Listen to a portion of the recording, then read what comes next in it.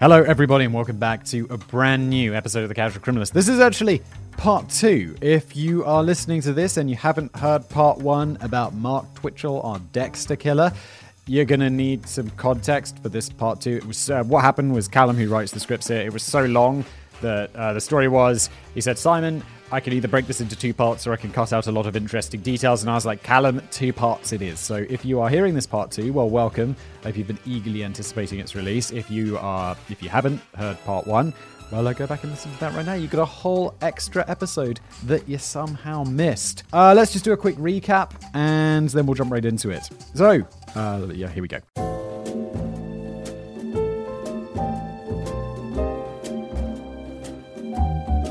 Welcome back to the story of Mark Twitchell, writer, director, possible murderer. To recap, we have a missing man. He disappeared from a garage being used as a film set by a local director. To make matters stranger, the circumstances of the disappearance are eerily similar to the plot of his film, and he's been far from truthful in his dealings with the police. I remember he was being interviewed by that detective, veteran homicide detective, was I think how Callum described him, and he just made up all these crazy lies that were totally unbelievable. It's like, dude, I don't believe you. The veteran homicide detective is never going to believe you. Anyway, when we left off, the digital forensics team had just decoded some deleted documents from Twitchell's computer and recovered what Detective Clark called a diary of how he killed the guy. Yeah, of course, they found his deleted files, and he was like, it was like a screenplay documenting, it starts off, this is a true story about me becoming a serial killer or some crazy shit. Dude. We've talked about, I keep bringing it up, like every episode of Casual Criminalist, I swear it's like, why are criminals writing down their crimes? Stop writing down your crimes. And this guy made a goddamn screenplay about his crimes. Let's go. The book. I couldn't have put it better myself. What the forensics team had found was a document entitled SK Confessions, probably short for Serial Killer Confessions, and you'll see why. I'd hope that cliched name was just the working title, but one thing we'll never be accusing Twitchell of is originality. Savage! Once again, you can find this document online in its entirety. 42 pages of horrifically overwrought prose, straight out of a Film Underground's waste paper basket. And once again, I've done the hard work so you don't have to. I was commenting last episode, how Callum, he read through all of this guy's spec scripts and all of this crap that he wrote. I was like, Callum, that is dedicated.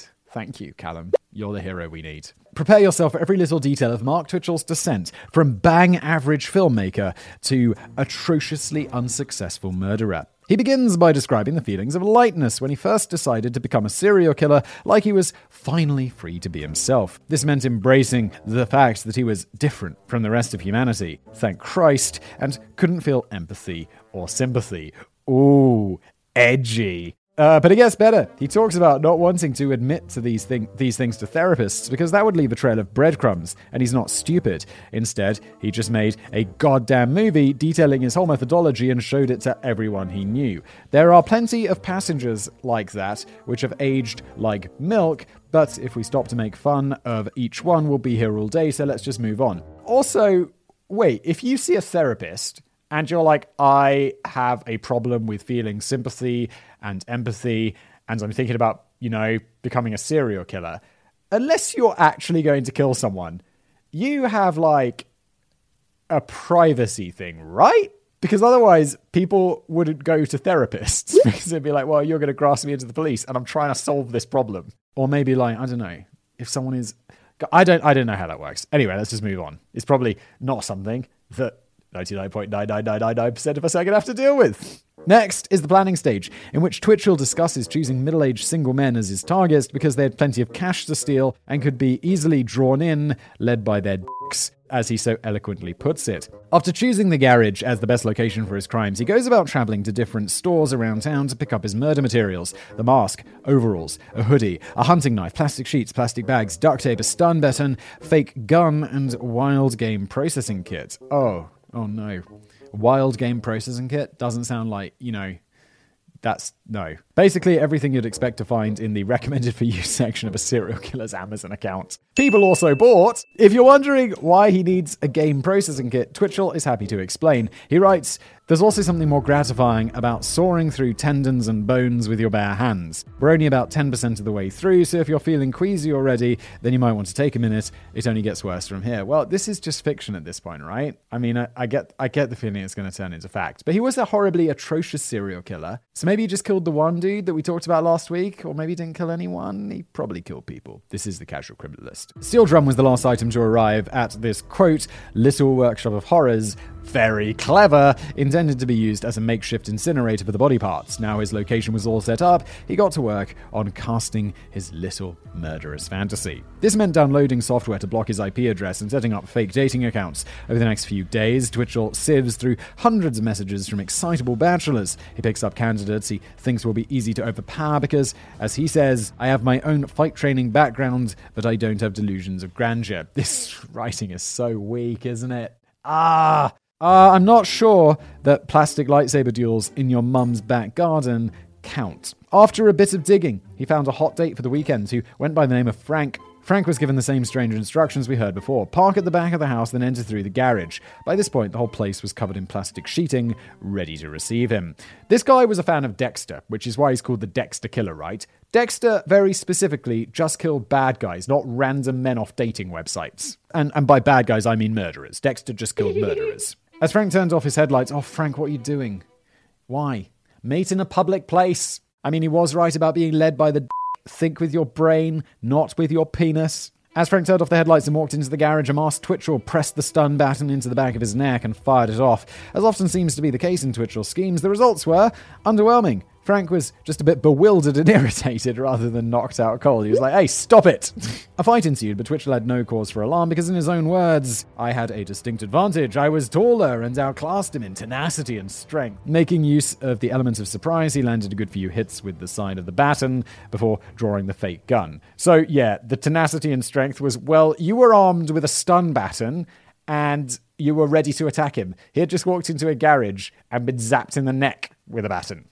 That is not tenacity and strength, mate. Frank stopped dead when he saw the weapon and started to comply. He got down on his knees and let Twitchell duct tape his eyes shut. A clearly frustrated Twitchell then describes how the defiant little had a change of heart and ripped off the tape. Frank grabbed the gun, realized it was fake, and threw some hits, which Twitchell claims he easily deflected. Perhaps I judged this pudgy Bruce Lee too harshly. Honestly, we're just reading his account of events. It's very one-sided. Cue another short struggle before Frank runs out of the garage door. Twitchell chases him down the alleyway before a couple walking down the street spotted the masked maniac bolting out onto the street. An awkward moment passes as they all stop and stare at each other while Frank disappears into the distance. Not sure what else to do at that point, Twitchell just shuffled back to his little plastic-coated corner to have a good long think about what he'd done. Surely this Frank guy is going to go to the police. Unless, and I haven't read this before, I never do, and I'm speculating, maybe Frank isn't supposed to be on a dating website because he's married or he has a girlfriend or something, so it's going to be very difficult for him to go to the police. However, just drop off an anonymous tip.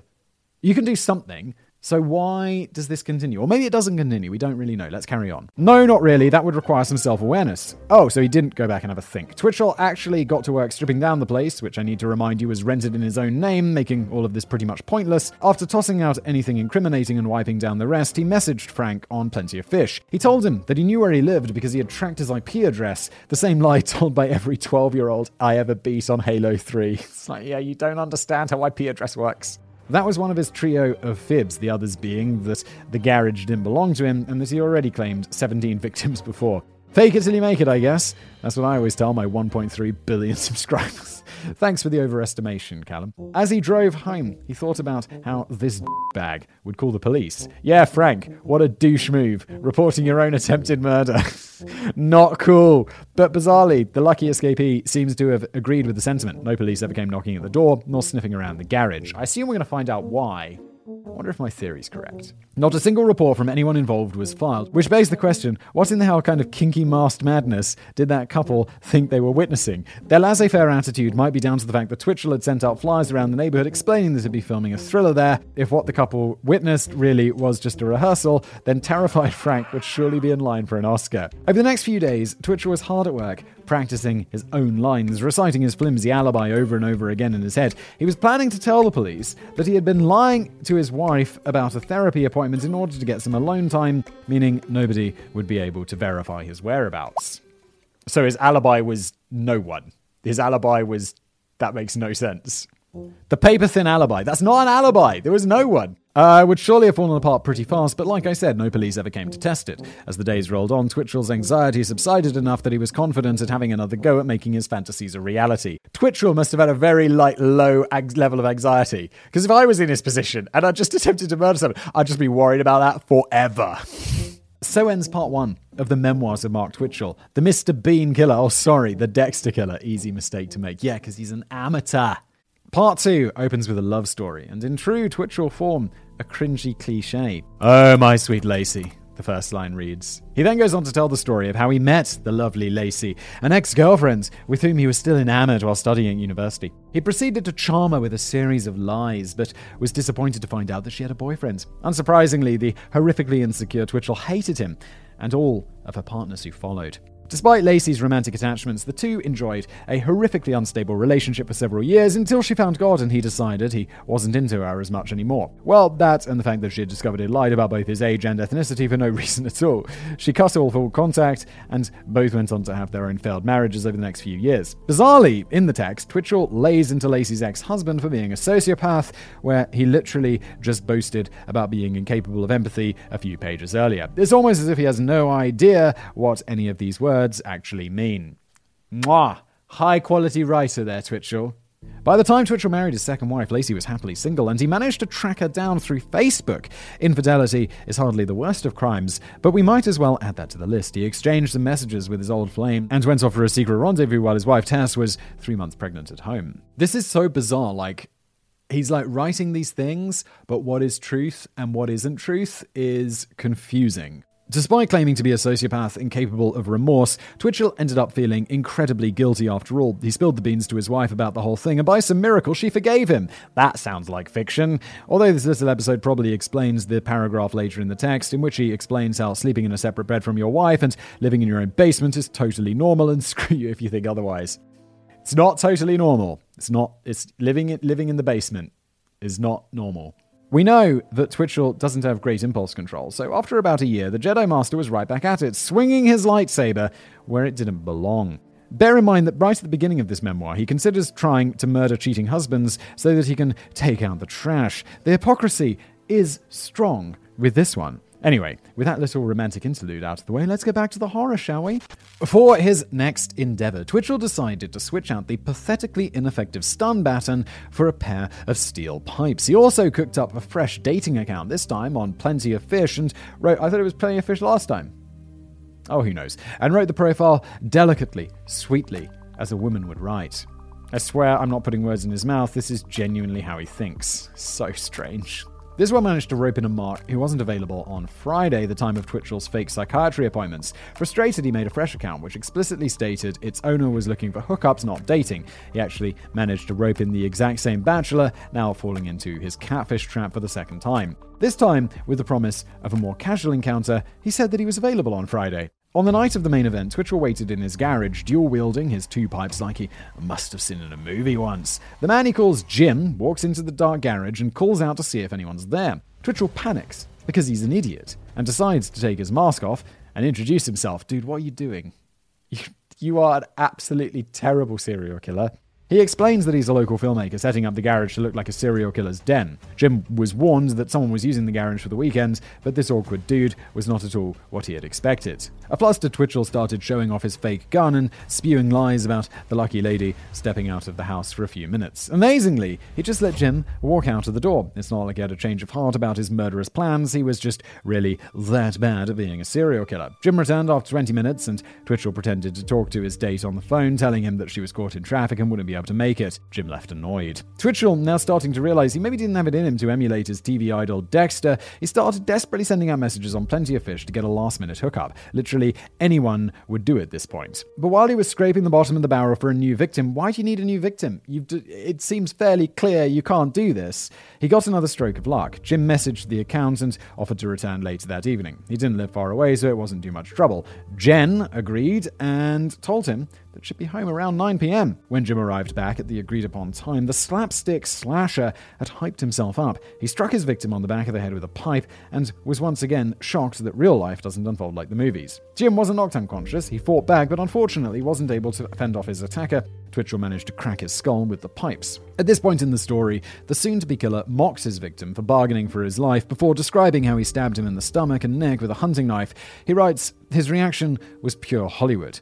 Finally, reality was adhering to his fantasies, and everything was back on track. Twitchell had become the killer he was so pathetically desperate to cast himself as. But as we know, it wouldn't be long before the police pulled the plug on his little one-man show.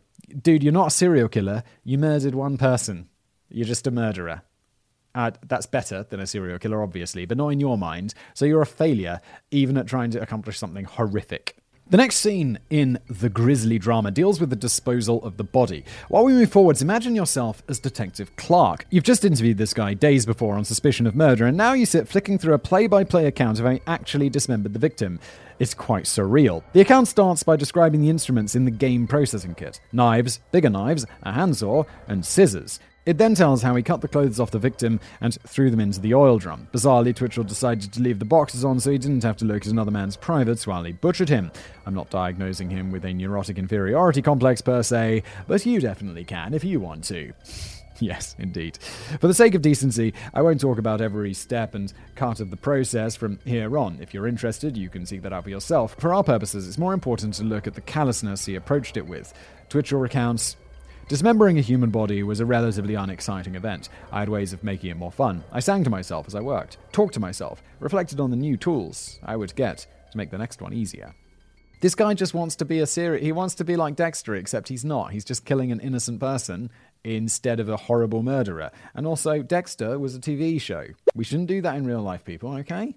Who knows if that really reflects how he felt or if he was just trying his hardest to imitate Dexter because he thinks being a psychopath is cool. My vote is with the latter. Mine too, Callum. But it's a tough read regardless. He goes through each step and decides how different the reality of the gore is to the Hollywood versions, proving just how deep he's immersed in his fantasy world. The garage cleanup also took much longer without a montage sequence to speed things along. Twitchell tore down the sheeting and scrubbed all of the stains with ammonia, which apparently destroy all the DNA in the blood, and there was a lot of blood on the walls, the floor, his clothes. As he thought about how best to get rid of his blood-soaked threads, his wife Tess rang. He had been away for over 3 hours now, and it was almost 10 p.m, and he had to spin a lie about going to the gym. But his Tess was already suspicious after she caught him browsing Plenty of Fish a few days before. Uh-oh! She was probably expecting another affair, but the reality was just a bit worse. He managed to weasel his way out of it for the time being and got back to business. It was at this point that our anti-hero realized that he'd made another glaring mistake. The car of his victim had a manual gearbox, which he was not equipped to deal with. So many mistakes. After some trial and error, he managed to conceal it inside the garage and went home to face the missus. She had asked him to stop off at the store for baby formula on the way, but they had all closed by the time he wrapped up at the garage. He got up early in the morning to grab some instead, shifting from killer to father mode while he did so. His daughter was about 8 months old by this point, and he spent the Saturday after the killing looking at her, and in his confessions he writes, "If anyone ever threatened her happy innocent existence in any way, I would kill them, cut up the body, and make it disappear." Most people actually say that about their children, only I actually mean it literally. No, I don't. I think most people are like, well, I don't think no one's going to really hurt my kid. It's like, why? You know, of course you hear these horrific stories, but it's like, the reality is that's not most of the time. I'm not like, I would kill anyone. No one thinks that. And I have a kid who's a little bit older, but not much older. I'm not sure people usually add in the part about carving up a corpse. Yes. I'm going to carve up the body. Okay, mate.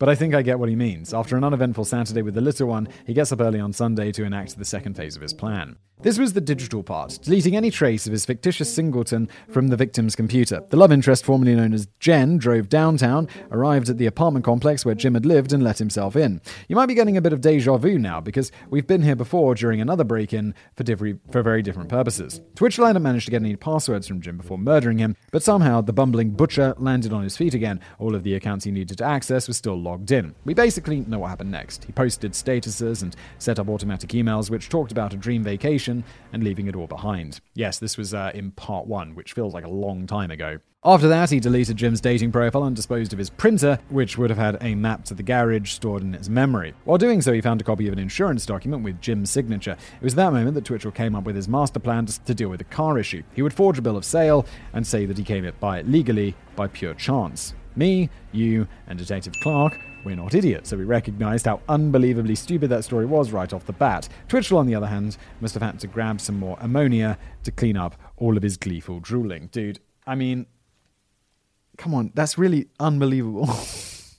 Fast forward to Monday morning, Twitchell checked his to-do list for the day. Buy toothpaste. Pretend to be a film producer. And oh yes, dispose of a body. How was he going to do that? Well, first he packed up all of the pieces into body bags and put them in his car, along with the steel drum. Lit a fire in the barrel and put in the pieces bag by bag. While the torso piece burns, he talks us through an extended reflection about what it probably smells like because Twitchell lacked a sense of smell. He also comments on how humans look like steak inside and how he understands the cannibalistic impulse but isn't really fussed about trying human meat. I guess that makes him a little bit more relatable. Yeah, I mean, I relate to most people because they're just not cannibals. That's enough. What do you have in common? Not cannibals. Cool, we'll be friends. He was shaken out of his macabre inner monologue by approaching sirens and started to panic. It must have been a fire engine responding to a neighbor's call about a fire in the backyard, he thought. He doused the flames, and just like that, the sirens coincidentally stopped. It didn't really matter anyway, because the body wasn't actually being incinerated. Twitchell was getting another reality check, realizing that burning a body doesn't work like in the movies. All it had really done was melt the body bag. For now, he would have to wrap it all up and deliver it back to the garage. Yeah, but you know this, like, you put a wet log in a fire, it's not going to burn properly. I mean, maybe if the fire's really hot and over a long time, but just a random fire you build in a barrel and throw some accelerant on there, it's not going to burn through the human body's 70% water, 60% water? What's the stat on that? It's just not going to burn. When he went home that Monday, he reports spending some time with his daughter before heading online to talk with his mistress, Lacey. I have to remind you that we're reading the memoirs of a painfully insecure guy whose wife wouldn't touch him, so of course he starts this part with a description of how he's the best Lacey ever had and all of her other boyfriends could only last a few minutes in bed. This guy's got the mind of a teenager. Yes, Twitchell, I'm sure your Jabber and Lair roleplay sessions really are something. He goes on to describe how he was great at sex with his first wife, and how he once had a partner who said, "How can anyone go for 3 hours straight?" Can you hear that, everybody? That's the sound of all of our listeners' spines simultaneously contracting. So what was Mr. Martial Arts Master, great at sex, totally not a loser's next move? Well, every successful TV show needs some racy sex scenes, and this is where Twitchell slips one into his memoir. That night, he fed a lie to his wife and he drove off to Lacey's apartment. Cue sensual Barry White bassline. I don't know if I'm just jaded to all the blood and guts after doing quite a few of these episodes already, but I actually feel more uncomfortable reading this part than all of the dismemberment. Maybe it's because it's all relayed through Twitchell's unique creative voice. For example, he writes they kissed passionately in juicy anticipation of what was coming next. Oh, it's cringe, isn't it? It's cringe. It's cringe, and I think there's more cringe coming. In case there are any aspiring writers out there, please, never have your characters do anything in juicy anticipation. Likewise, never write about being free to suck on various parts of her body. I'm begging you, please don't. And if you're writing something right now and you wrote that, just take it out. You're doing everyone a favor. For everyone else, I promise we're not just lingering here uncomfortably for no reason. There are a few details to extract here beyond Twitchell's cringy boasting. For one, he notes that Lacey had a tattoo on her shoulder of a Celtic cross, one which he designed for her years ago. This sounds curiously similar to the tattoo on the mystery man, who he would later claim brought the car to his garage. And it's unclear whether this is just part of his fantasy world or not, but he also explains how Lacey once contracted a tropical virus that attacked her brain for 2 years, but in the end, she escaped with her health and her faculties, as well as this smoking hot new body. Wait, the virus gave her a smoking hot new body? What is going on? Oh well, as long as the brain virus made her sexier, all good then. I mean, maybe I'm just wrong, but maybe there are brain viruses out there that do make you more sexy, and I'm just ignorant of said brain viruses. Now that Twitchell got all of that out of his system, we can return to the more important parts of the story. There was still a dismembered body in the garage, and for all he knew, time was running out. After all, it was hardly a clean kill. The victim had left the garage and returned twice. Who knows who he had told during those interludes? So, the day after his visit to Lacey's place, he went back down to the garage with a mess once and for all. He put his costume crafting skills to good use and got into character as the trash man. This meant cutting up a plastic sheet into an apron and taping heavy-duty bin bags around his shoes. What is going on?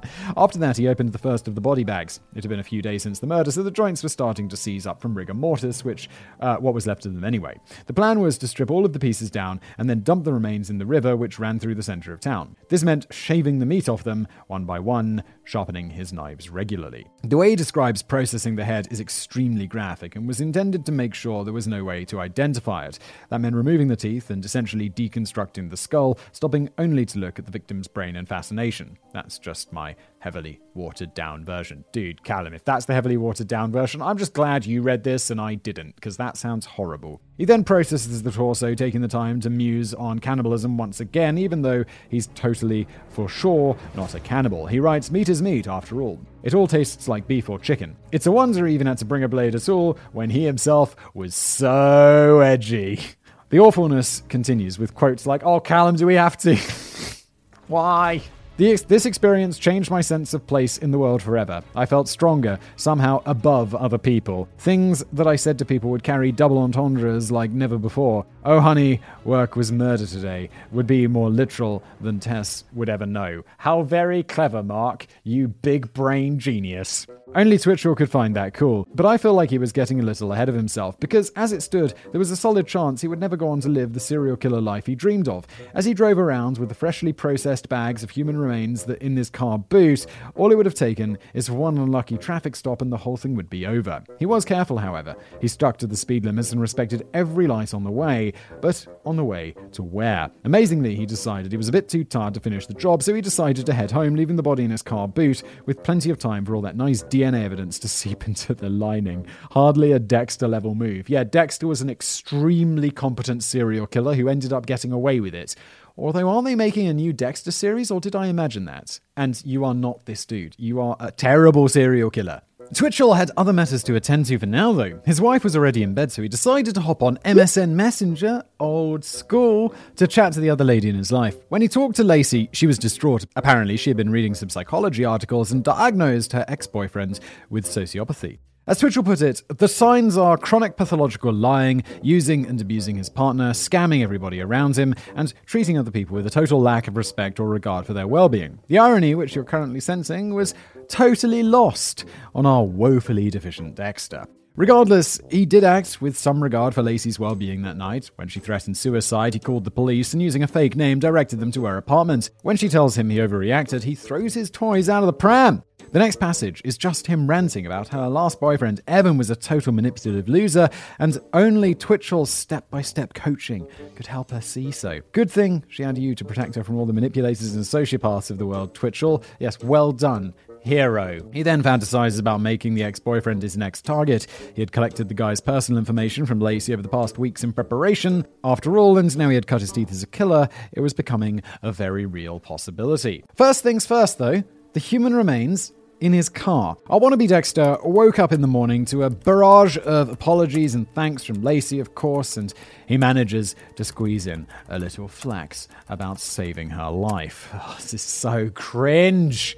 After patting himself on the back so hard, I'm amazed it did dislocate his shoulder. He set off in his car under the cover of darkness. Like a deranged Goldilocks, he spent the next few hours searching for a perfect place to dump the body. The first spot, a motorway bridge, was too visible. The second, a rocky patch of riverbank, was too dangerous. But the third spot was just right. He's like Goldilocks and the dead body. This was a stretch of countryside between two farming towns, which would have offered the perfect level of seclusion had our idiotic anti-hero not completely wasted all of his time dicking around. By this point, it was getting light and the riverside roads were starting to get busy. Faced with the prospect of yet another failure in his fledgling killing career, Twitchell desperately searched for some sort of alternative. That's when he settled on the most awful, disrespectful method possible. He would dispose of the body in the sewers. After describing the breakfast he stopped for along the way, he details how he traveled to the east side of the city and found the most secluded manhole possible. Then, after heaving off the cover, he cut open the bags and dropped their contents inside. Satisfied that he had finally completed the perfect crime after dozens of blunders and days upon days of procrastination.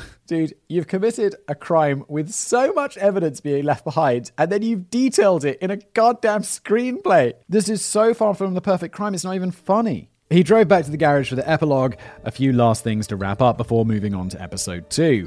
All of the remaining evidence was thrown in the oil drum and burned in the alleyway. Twitchell details how he let the trash burn until the oil was exhausted, dragged the can back out to the garage, poured more oil on, and... No, we're really not buffering right now. That is actually... It just cuts off right there. For some reason, at that point, Twitchell's sorry excuse for a novel found its way into the recycling bin, never to be completed. Why could that ever be? Well, 1, because maybe he realized he was writing down his crimes, and 2, because maybe he realized his writing was absolute trash. I doubt both of those things, but I like to dream. I like to imagine, as he smugly typed up those last few words, the murderer got a phone call from an unknown number on his cell phone. The phone vibrating on the desk gave him a shock, but not as big as the one he got when he answered. Hello, Mr. Twitchell. This is the Edmonton Police Department. We'd like to ask you a few questions. Delete, delete, delete! The arrest.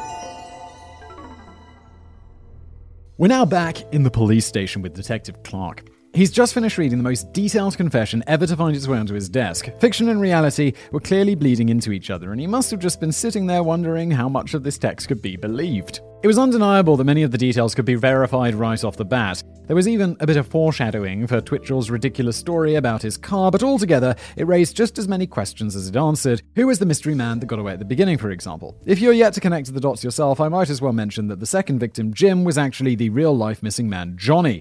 As Twitchell mentions in the beginning, he changed the names a little. His real-life wife, Jess, became Tess, while his mistress, Tracy, became Lacey. Really, my dude? Come on. Really, that little forward should have read, the names have been changed, but only by one letter, because I, the author, am a moron. So it was safe to assume that SK Confessions was exactly what its title suggested, a true-to-life account. I mean, he's exceptional in bed. Let's just say it was embellished, shall we? Heavily embellished? Over 100 officers had already been mobilized to monitor Twitchell in case he decided to strike again, as he claimed he planned to do so each and every Friday. They checked his social media accounts and discovered that he kept a Facebook profile under the name Dexter Morgan, with which he role-played as the lead character from the show. Come on, please, no.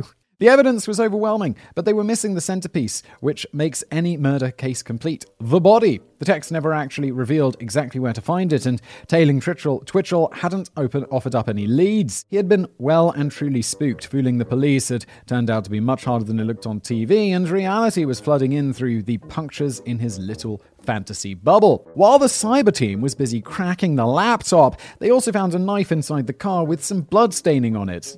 Dude, the amount of evidence is extraordinary. Whether or not it was real needed to be verified in the lab, and nobody was just going to lick it and see if it tasted like corn syrup. Sure enough, it was real blood, and sure enough, it was Johnny's. His DNA was also found in the fabric lining in the car boot, and there was a post-it note inside which Twitchell had written for himself. It was a reminder to A, kill the You can't be serious! The thing actually reads, A, clean the kill room and tools, and B, have sex with Tracy. Obviously, Adam spent quite enough time on A. Dude, you have to be joking. You actually have to be joking. All of this, in conjunction with a computer document, were more than enough for an arrest. I should bloody well hope so. Should be enough for a conviction. On the 31st of October 2008, police captured Twitchell at his parents' house in Edmonton, where he was busy confessing to crimes, where he had been staying since the second interview. He was in the basement at the time, working on his Iron Man costume, which is without a doubt the dorkiest sentence you're likely to hear in a true crime web show. The DRK Jedi, that's from his license plate, probably had fantasies about blasting the police away with energy beams and rocketing away to safety, but the time for make-believe was over. The grown-ups had arrived to spoil his fun. After taking him down to the station, they charged him with first-degree murder, which he continued to flat-out deny. Dude, you gotta go for some sort of bargaining now. That would only last so long, though, because a new character was about to enter the frame, who would add even more damning evidence to the pile. This was Frank, the first person lured to the kill room in the memoir. His real name was Gilles Tetro, maybe, and he was responding to an appeal for information in the local paper. First attack. Basically, his account was the same as in Twitchell's hastily deleted novel, minus the parts which make the killer seem like a kung fu master. Gilles was 26 at the time, working as a security guard. He chatted with 24-year-old bombshell Sheena for a few days before agreeing to meet. When he entered the garage, he was pounced upon and beaten, caught completely unawares. As he later told the police, "That's when I looked back to see this man hovering over me with a hockey mask. At that instant, I knew there was no date." What, the attack didn't give it away. His attacker pulled a gun on him and he took a moment to collect himself, thinking his life was about to end at any moment. With a burst of adrenaline, he grabbed the gun, realized it was plastic, and scrambled out of the garage door. Even the part about the awkward encounter with the local couple was the same. As for what happened to Gilles after his lucky escape, he took off about as fast as he could, and then he went home to sleep off the pretty brutal beating he had just endured. As he told reporters, "I knew I needed to go to the police, but I was ashamed about what had happened to me, that I got duped into this man pretending to be a female, so I never told them. I just wanted to get home. I felt so horrible because if I went to the police earlier, I could have maybe saved the guy's life." Yeah, go to the police. I couldn't. I thought the reason this guy wouldn't go to the police originally, I think this was in episode 1, was because maybe he was like having an affair, like he was looking for an affair, but he just didn't want to go to the police because he got beat up. Go to the police if you get beat up by some crazy guy wearing a hockey mask. Pro tip. I really cannot impress upon you enough the importance of reporting this kind of thing. Yes, Callum and I, same page. If you're ever unfortunate enough to have it to you. Seriously, it seems like every other episode the killer could have been easily caught if someone had just reported their damn crimes. Still, better late than never. With Gilles' story corroborating Act 1 of SK Confessions, the police were finally able to get a proper confession out of Twitchell. He agreed to lead them to the manhole not far from the garage where he dumped Johnny Altinger's remains, which were recovered from the sewer. Now they had a body to add to the detailed memoir, confession, and heaps of circumstantial evidence. This was just about everything the police needed to set the DA up for a slam dunk of a trial. If this guy's not going to prison for a very long time, I'm going to be very disappointed. He did murder only one person. This is Canada, who I imagine have shorter jail sentences than the United States, because in the United States it just seems people go to jail forever. But maybe he'll go away for life, because he's totally psycho. Let's see. The trials. Now we are rolling the closing credits on the Dexter phase of this story. Up after the break is Law and Order. Nobody was expecting it to be a particularly long episode on account of the mountains of evidence the prosecution had lined up, but it sure brought plenty of viewers. Under a frenzy of international attention for the Dexter killer, the trial commenced in March 2011. The prosecution set about detailing the damning evidence collected by the police back in 2008. Does take a while to get to trial, doesn't it? They were gathering evidence in 2008. He's just been in jail for 3 years, or... I mean, he can't have been on parole. He murdered someone. So what's going on? Anyway, there was the short film script, emails, the DNA evidence on all the knives and game processing blades, as well as the massive bloodstains in the garage. And of course, the coup de grace, a printout of serial killer confessions, Twitchell's murder diary. His defense team argued that it was no such thing. They claimed it was a dramatized account, really entitled Stephen King Confessions, with parts of it completely invented for dramatic effect. Come on, guys, really? And so the prosecution set about presenting as much supporting evidence as possible. For example, Twitchell really had been given a speeding ticket at the exact time and date mentioned in the text. The traffic cop from that day was one of 46 witnesses called to prove the document was a true-to-life account. The star of the show was Gilles Terratreau, the guy we mentioned earlier. He again repeated his account of arriving at Twitchell's garage, displaying how it perfectly matched the events in the so-called piece of fiction. The killer's response was that yes, he did invite the guy there and attack him, but it was just a prank, bro. Apparently, the whole thing had been part of a viral marketing campaign for House of Cards, kind of like the time Vin Diesel ran me off the motorway to drum up hype for Fast and Furious. Even if that was the case, though, how could he explain the very real dead man that he already had been admitted to killing? And given all the murder tools he had stockpiled, how could he even suggest it wasn't premeditated? Sure, he had been shooting a bloody thriller movie in the garage, but the game processing kit wasn't featured in it at all. Why did he have that stuff, if all he planned to do was scare some people for movie marketing? Did you already admit to it, though? You took them to the body. Surely this is a guilty plea.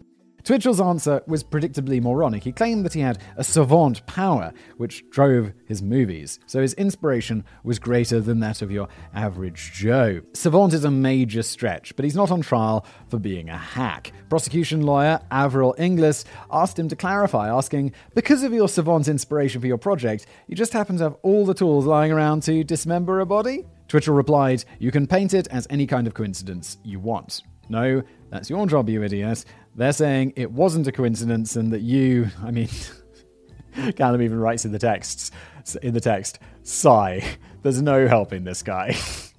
That must have been what his defense lawyers were thinking. They were faced with the fact that their client had basically admitted to every gruesome detail of a premeditated murder. He even blew his own chances of an insanity plea by explaining just how he would go about it in the memoir. The best thing that they could do was get some parts of serial killer confessions struck from the record during the proceedings. They argued that certain passengers were more sensationalist than would befit a proper criminal trial, so they should be concealed from the jury. These included a few passengers that we didn't have access to either, such as how Twitchell used the skull of his victim as a ventriloquist's dummy, my dude, no, and had a little laugh to himself as he did. Some other lovely tidbits we never got the chance to rip into were how Twitchell was a mega edgelord atheist, and how he plans on killing his ex-boss to remove him from the world's glorious surface. Mega edgelord.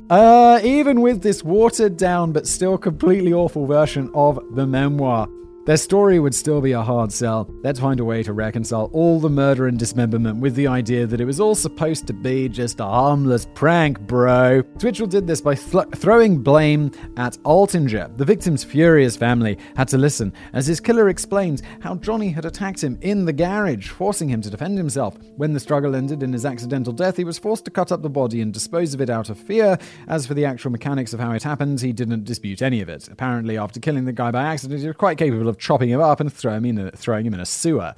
Are you convinced? Well, no. Nobody was. Verdict and imprisonment. As things began wrapping up, Twitchell passed on the opportunity to address his victim's family. Johnny Altinger's mother then gave a victim impact statement, revealing how she still called her son's cell phone number just to hear him talk on the voicemail message. She told the court, "My wish is for the perpetrator of this unforgivable and horrific act to reflect on his actions and die a slow death every day of his life."